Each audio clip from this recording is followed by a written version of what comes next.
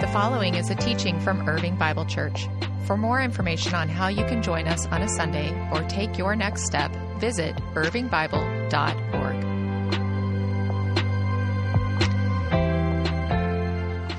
My name is Sissy. I'm one of the pastors here. So glad that you're worshiping with us this morning. And a special welcome to those of you joining us online. This year, we've been focusing on the theme of going deeper in our discipleship to Jesus by going deeper in the scriptures. And so we began the year in this 8-week series that we called The Story of God, where we looked at the big story of the Bible. And that brought us to our Lenten series. We spent 6 weeks in the story of us, looking at Israel's story as a mirror for our own story. That in Israel's story, we see these patterns that resulted in their downfall. And quite often, it's the very same patterns that result in our downfall. And then on Easter Sunday, we kicked off the story of life, looking at the person and work of Jesus Christ, the climax of the biblical story. Jesus came to give us eternal life, but he also came to show us what a fully human life looks like. And then last week, we celebrated the birth of the multi-ethnic church on the day of Pentecost. And so this morning, as Jeremiah mentioned, we are kicking off a brand new series, 13 weeks, and we're calling it The Paths to Peace, Exploring Biblical Wisdom. We're going to be looking at 3 of the wisdom books of the Bible. We'll spend 6 weeks in the Psalms, 3 weeks in Proverbs, and 4 weeks in Ecclesiastes. And together, we will explore what God has to say to us about how we can live well. And so this morning, we kick it off in the Psalms. And the Psalms are songs or poems that served as Israel's prayer book. They expressed the gamut of human emotions, from despair to delight to ultimately a deep dependence on God. They're poems of confidence and wisdom, praise and thanksgiving, but they're also poems of lament. And nearly half of the Psalms were written by David, the shepherd boy who became the shepherd king of Israel. And in this series, we're going to be looking at some of these Psalms of David, some of which he wrote during really pivotal moments in his life. Moments of great joy and celebration, but also moments of deep loneliness, loss, and grief.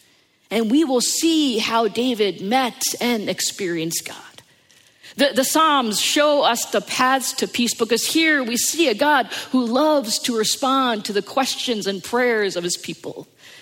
And here we find wisdom to live well. And so we're going to begin by looking at Psalm 23, which is perhaps the most beloved of all Psalms, the most famous chapter in the Bible. Even if you've had no faith background, you're likely familiar with this Psalm. It's often you often hear it at funerals, but it's not a psalm of death. It's a psalm of life. It's a psalm about trusting God in this journey of life. And trust is a hard thing, isn't it? It's hard for me. I think by nature, in my own flesh, I'm just not a very trusting person. Some of that has to do with growing up in the New York, New Jersey area. You spend enough time in New York City, you learn very quickly what it means to be street smart. You learn very quickly that you just can't trust everyone. And I remember my first job out of college. They brought all the offices nationwide to Chicago for this 2-week orientation. And we did all sorts of things, but part of that was team building exercises. Things like ropes courses and obstacle courses, tug of war. And one of the activities that we did was a trust fall. Now, I don't know who invented trust falls, but I have some words for them. I especially don't like trust falls with a group of complete strangers. And so we had this group of 10 people. And the goal was for every person on our team to complete the trust fall. And the team that did it the fastest would win. And we weren't really given much direction. We were just told, go make it happen. And so here's if you've never done a trust fall, this is how it works, at least how it worked for me. You climb up on this ladder, you stand on this platform that's about 6 or 7 feet above the ground with your back to your group, who is now gathered behind you in some sort of formation. You have a pole in front of you that you can kind of steady yourself on. But the idea is that you fall backwards into the waiting arms of your team.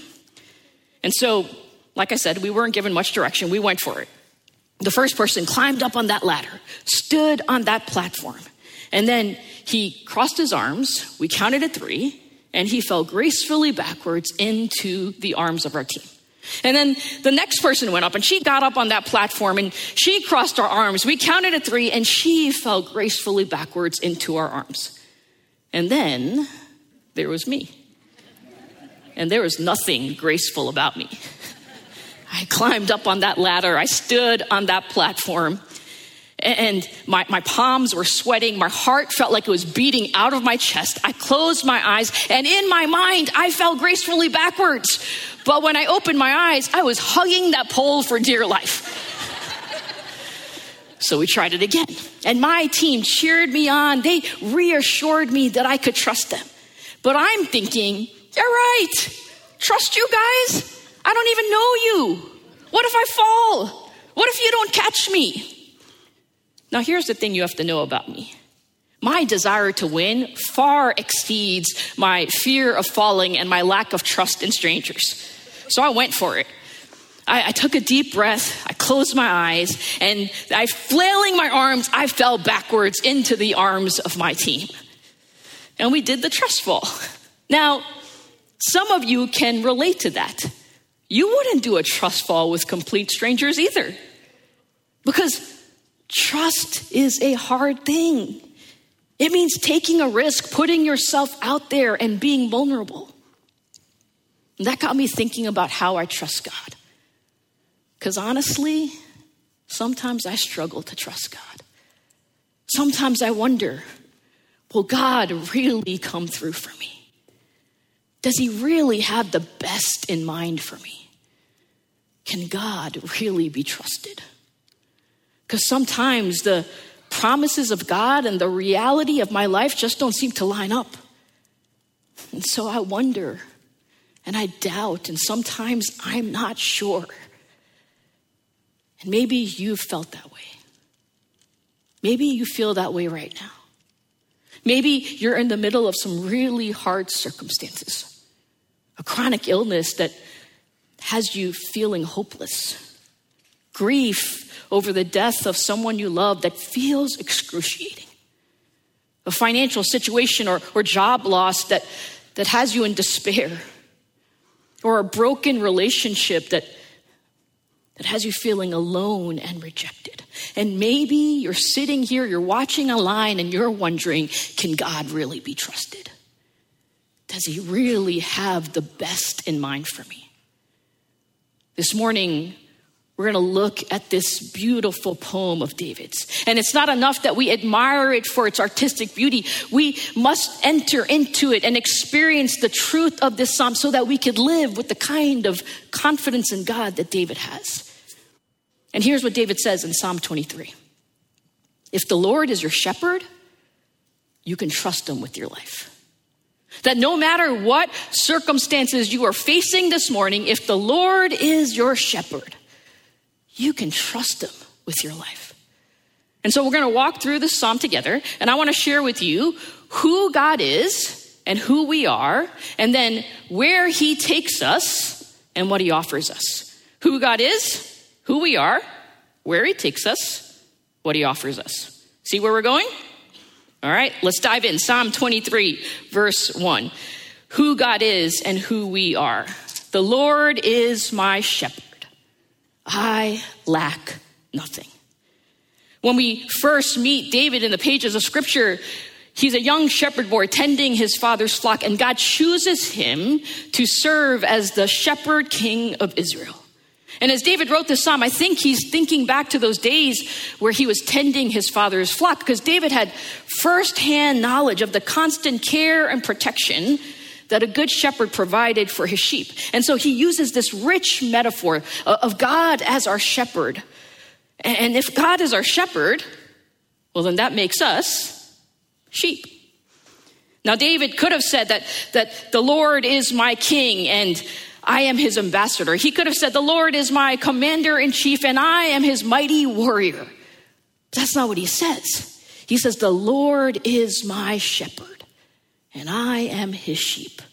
And notice he doesn't say the Lord is the shepherd. He says the Lord is my shepherd. Because for David, this isn't about an idea or a theological doctrine. This is about a relationship. And so he uses the most intimate metaphor that he can think of to describe his relationship with God. A shepherd lives with his sheep. He's with his sheep out in the fields day and night, sometimes for months at a time.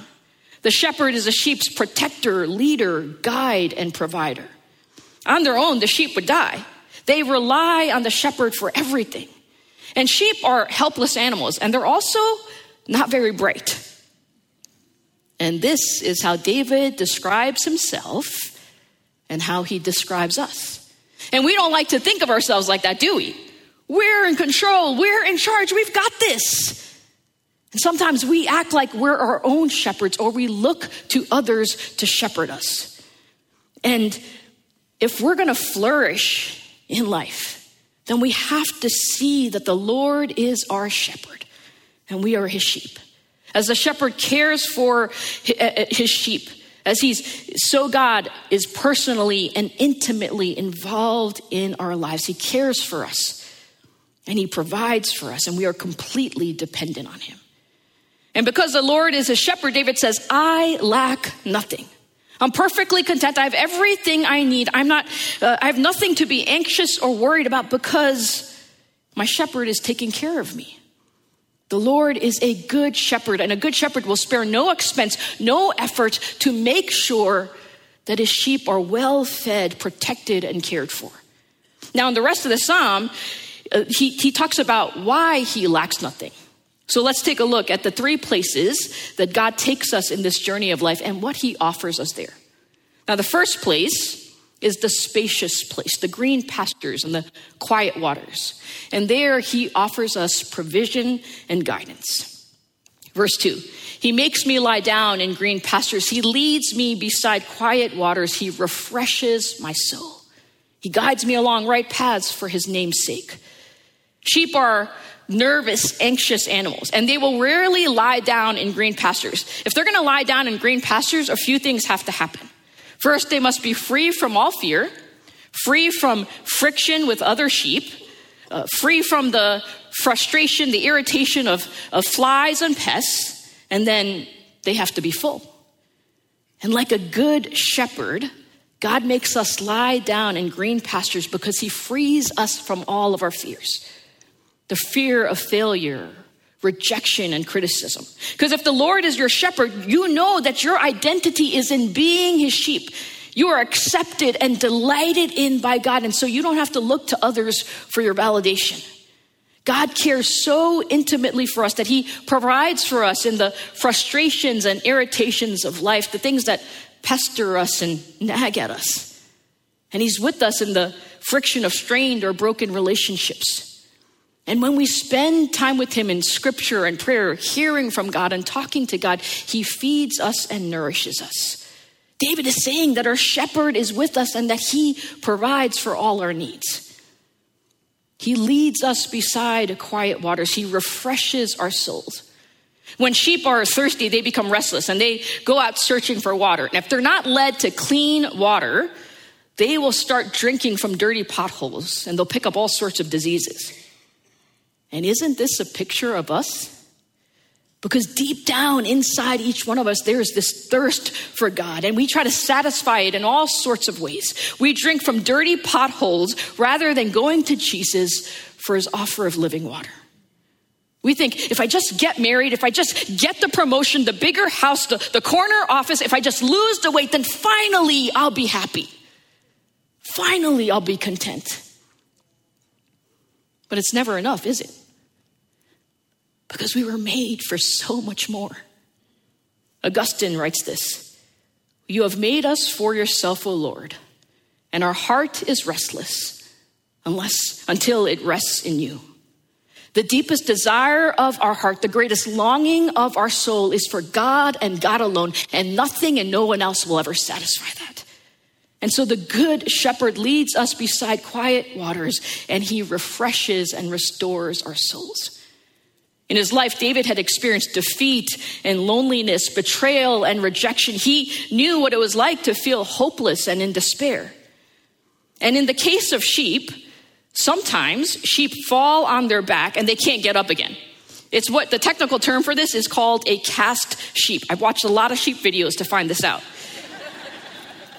Here's how it works. They find themselves lying on their back with their feet in the air, and they begin flailing frantically, thrashing about in frustration. And if the shepherd doesn't find them in time, they can die. Because predators can attack, or if the weather is harsh, they may only survive for a few hours. And so the shepherd always has to be alert and diligent in watching over his sheep. And if he notices that one of his sheep is missing, he goes looking for it. And when he finds her, he tenderly rolls her over on her side. And he lifts her up. And the sheep initially has trouble standing on its own. And so she staggers and she stumbles, but the shepherd walks alongside his sheep. And little by little, that sheep begins to regain its equilibrium. The shepherd restores his sheep. And God does that with each one of us as well. We stumble and fall into destructive habits. We find ourselves stuck in damaging patterns. And then we find ourselves lying on our backs, thrashing about, trying to get back on our feet. And our good shepherd comes after us. He pursues us. He chases after us. And he restores our souls. He guides us along the right paths. He directs us and leads us to the place where our hope is restored, our loneliness is lessened, our despair dissipates, and the confusion begins to fade. Your good shepherd leads you to the spacious place where he offers you provision and guidance. Let's look at the next place that God takes us. Our good shepherd walks with us through the darkest valleys of life, and there he offers us protection and comfort. Verse 4. Even though I walk through the darkest valley, I will fear no evil, for you are with me. Your rod and your staff, they comfort me. In ancient Palestine, during the late spring and summer months, the rain stops, the rivers dry up, and the grass burns. And so the shepherd has to drive his flock up to the green pastures of the mountains. And the way to the mountains is through the valley. And this was a dangerous journey because there were enemies and rough weather to contend with. A sudden storm could appear, or they could be caught in a mudslide and the sheep could be lost. And the shepherd also carried a rod or a club to protect his sheep against predators. And notice, David doesn't say, even if I walk through the darkest valley. He says, even though. Because life inevitably puts us on a path with dark valleys, doesn't it?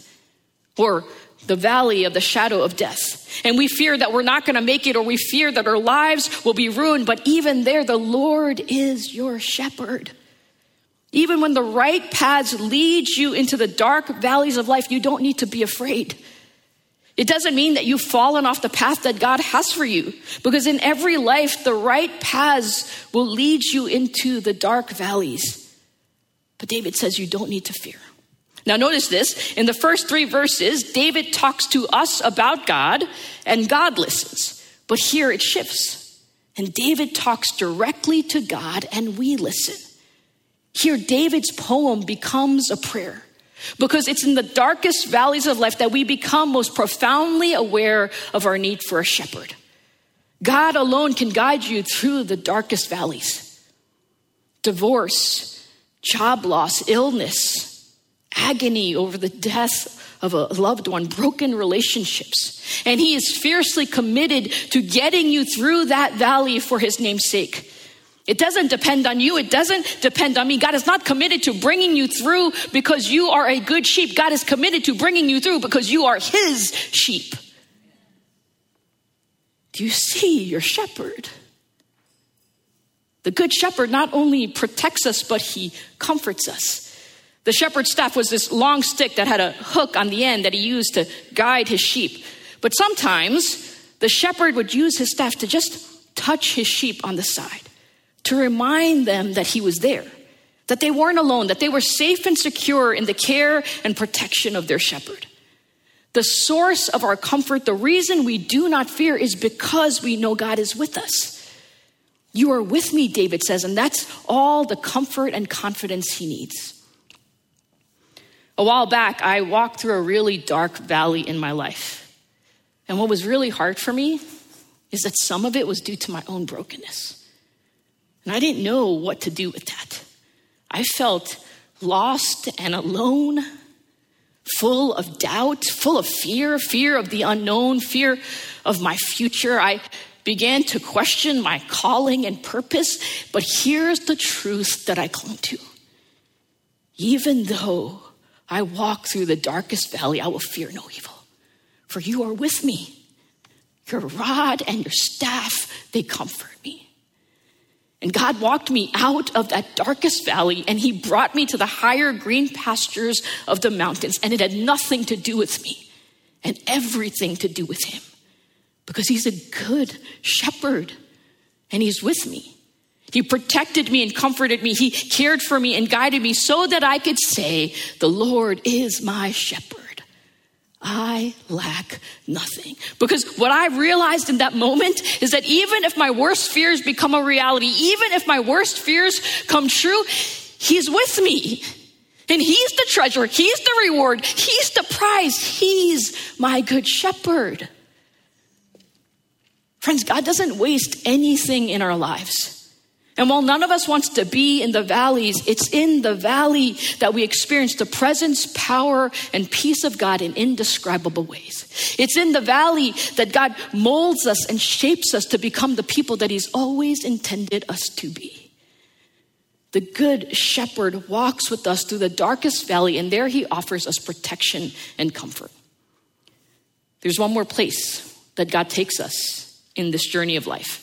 And that's the lavish table where he offers us celebration and friendship. Verse 5, you prepare a table before me in the presence of my enemies. You anoint my head with oil. My cup overflows. Here the metaphor changes, and David gives us an even more intimate picture of God. He's not just our shepherd, but he's also a generous host. And you are the honored guest at his table. And he invites you to celebration and friendship. In the ancient world, when a king would return from victory in war, there would be a procession led by the king. And behind the king would come his conquering army. And then would follow the spoils of victory. And finally would come the enemies who are now captives. And there would be a great feast and celebration of the king's victory. In this culture, to be invited to be offered a seat at someone's table was an invitation to friendship and intimacy. And this isn't just any table. It's a well-prepared table filled with culinary delights. It's a lavish, abundant, extravagant feast. And in this culture, the host would anoint his guest's head with oil as a sign of honoring him. And David says, God is the generous host who anoints his head with oil. His cup overflows. And friends, this isn't box wine. This is the really good stuff.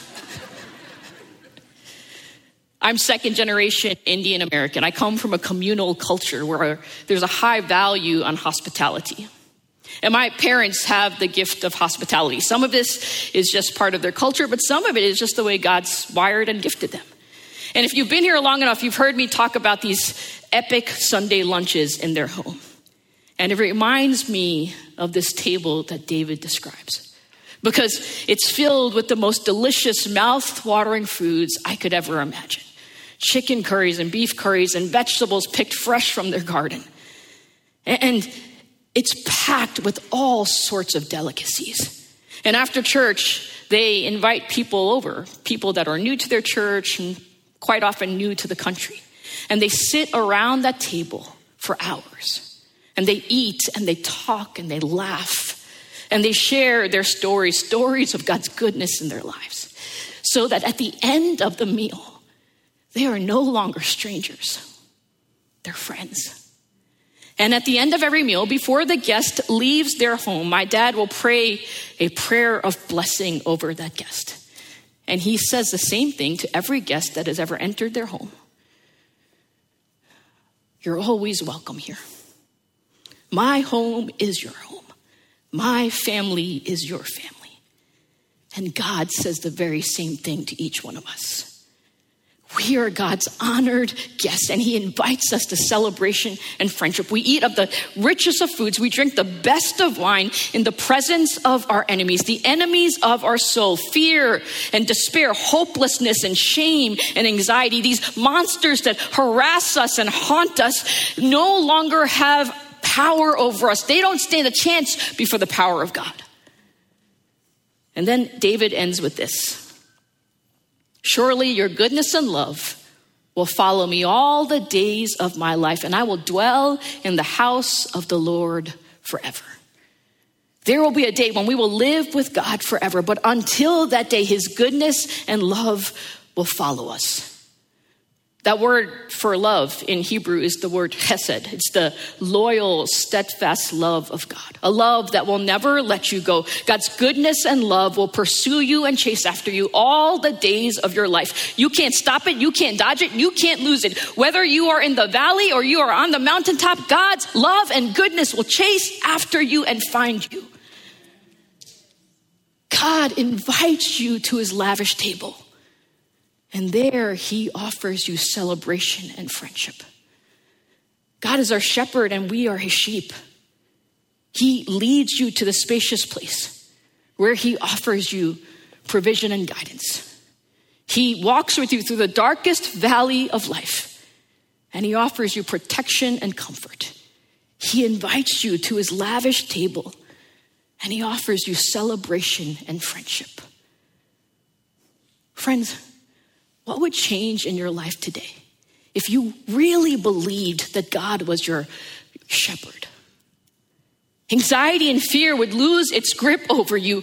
Hopelessness and despair would no longer enslave you. And so many of us are trying to live like we're our own shepherds, or we're looking to others to shepherd us. But if God is your shepherd, he provides for you, for your every need. And he leads you and he guides you. What would change in your life today if you lived with an even though kind of faith, where you could say in the face of the worst circumstances, even though I walk through the darkest valley, I will fear no evil, for you are with me. Your rod and your staff, they comfort me. Even though the diagnosis isn't good, even though the financial situation looks bleak, even though the grief feels unbearable, even though I will fear no evil because you're with me. You protect me and you comfort me. What would change in your life today if you saw yourself as the honored friend of God, invited to celebrate the goodness and love of God in your life? We are invited to the table of God. We are given the seat of honor. We are invited into friendship with the God of the universe because of Jesus. Jesus said, I am the good shepherd. The good shepherd lays down his life for his sheep. In order for you and I to be invited to the table of God, Jesus stepped into the valley of the shadow of death.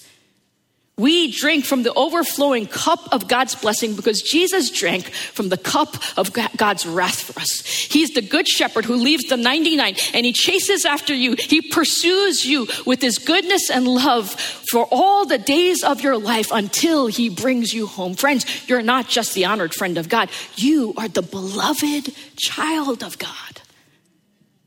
And you are welcomed home. If the Lord is your shepherd, you can trust him with your life. Before we partake of communion together, I want to just give us a few moments to reflect on our lives, to see if there's anything we need to bring before God, our shepherd, who is the one who can restore our souls. Thank you for listening to this teaching from Irving Bible Church. For more information on how to join us on a Sunday or take your next step, visit irvingbible.org.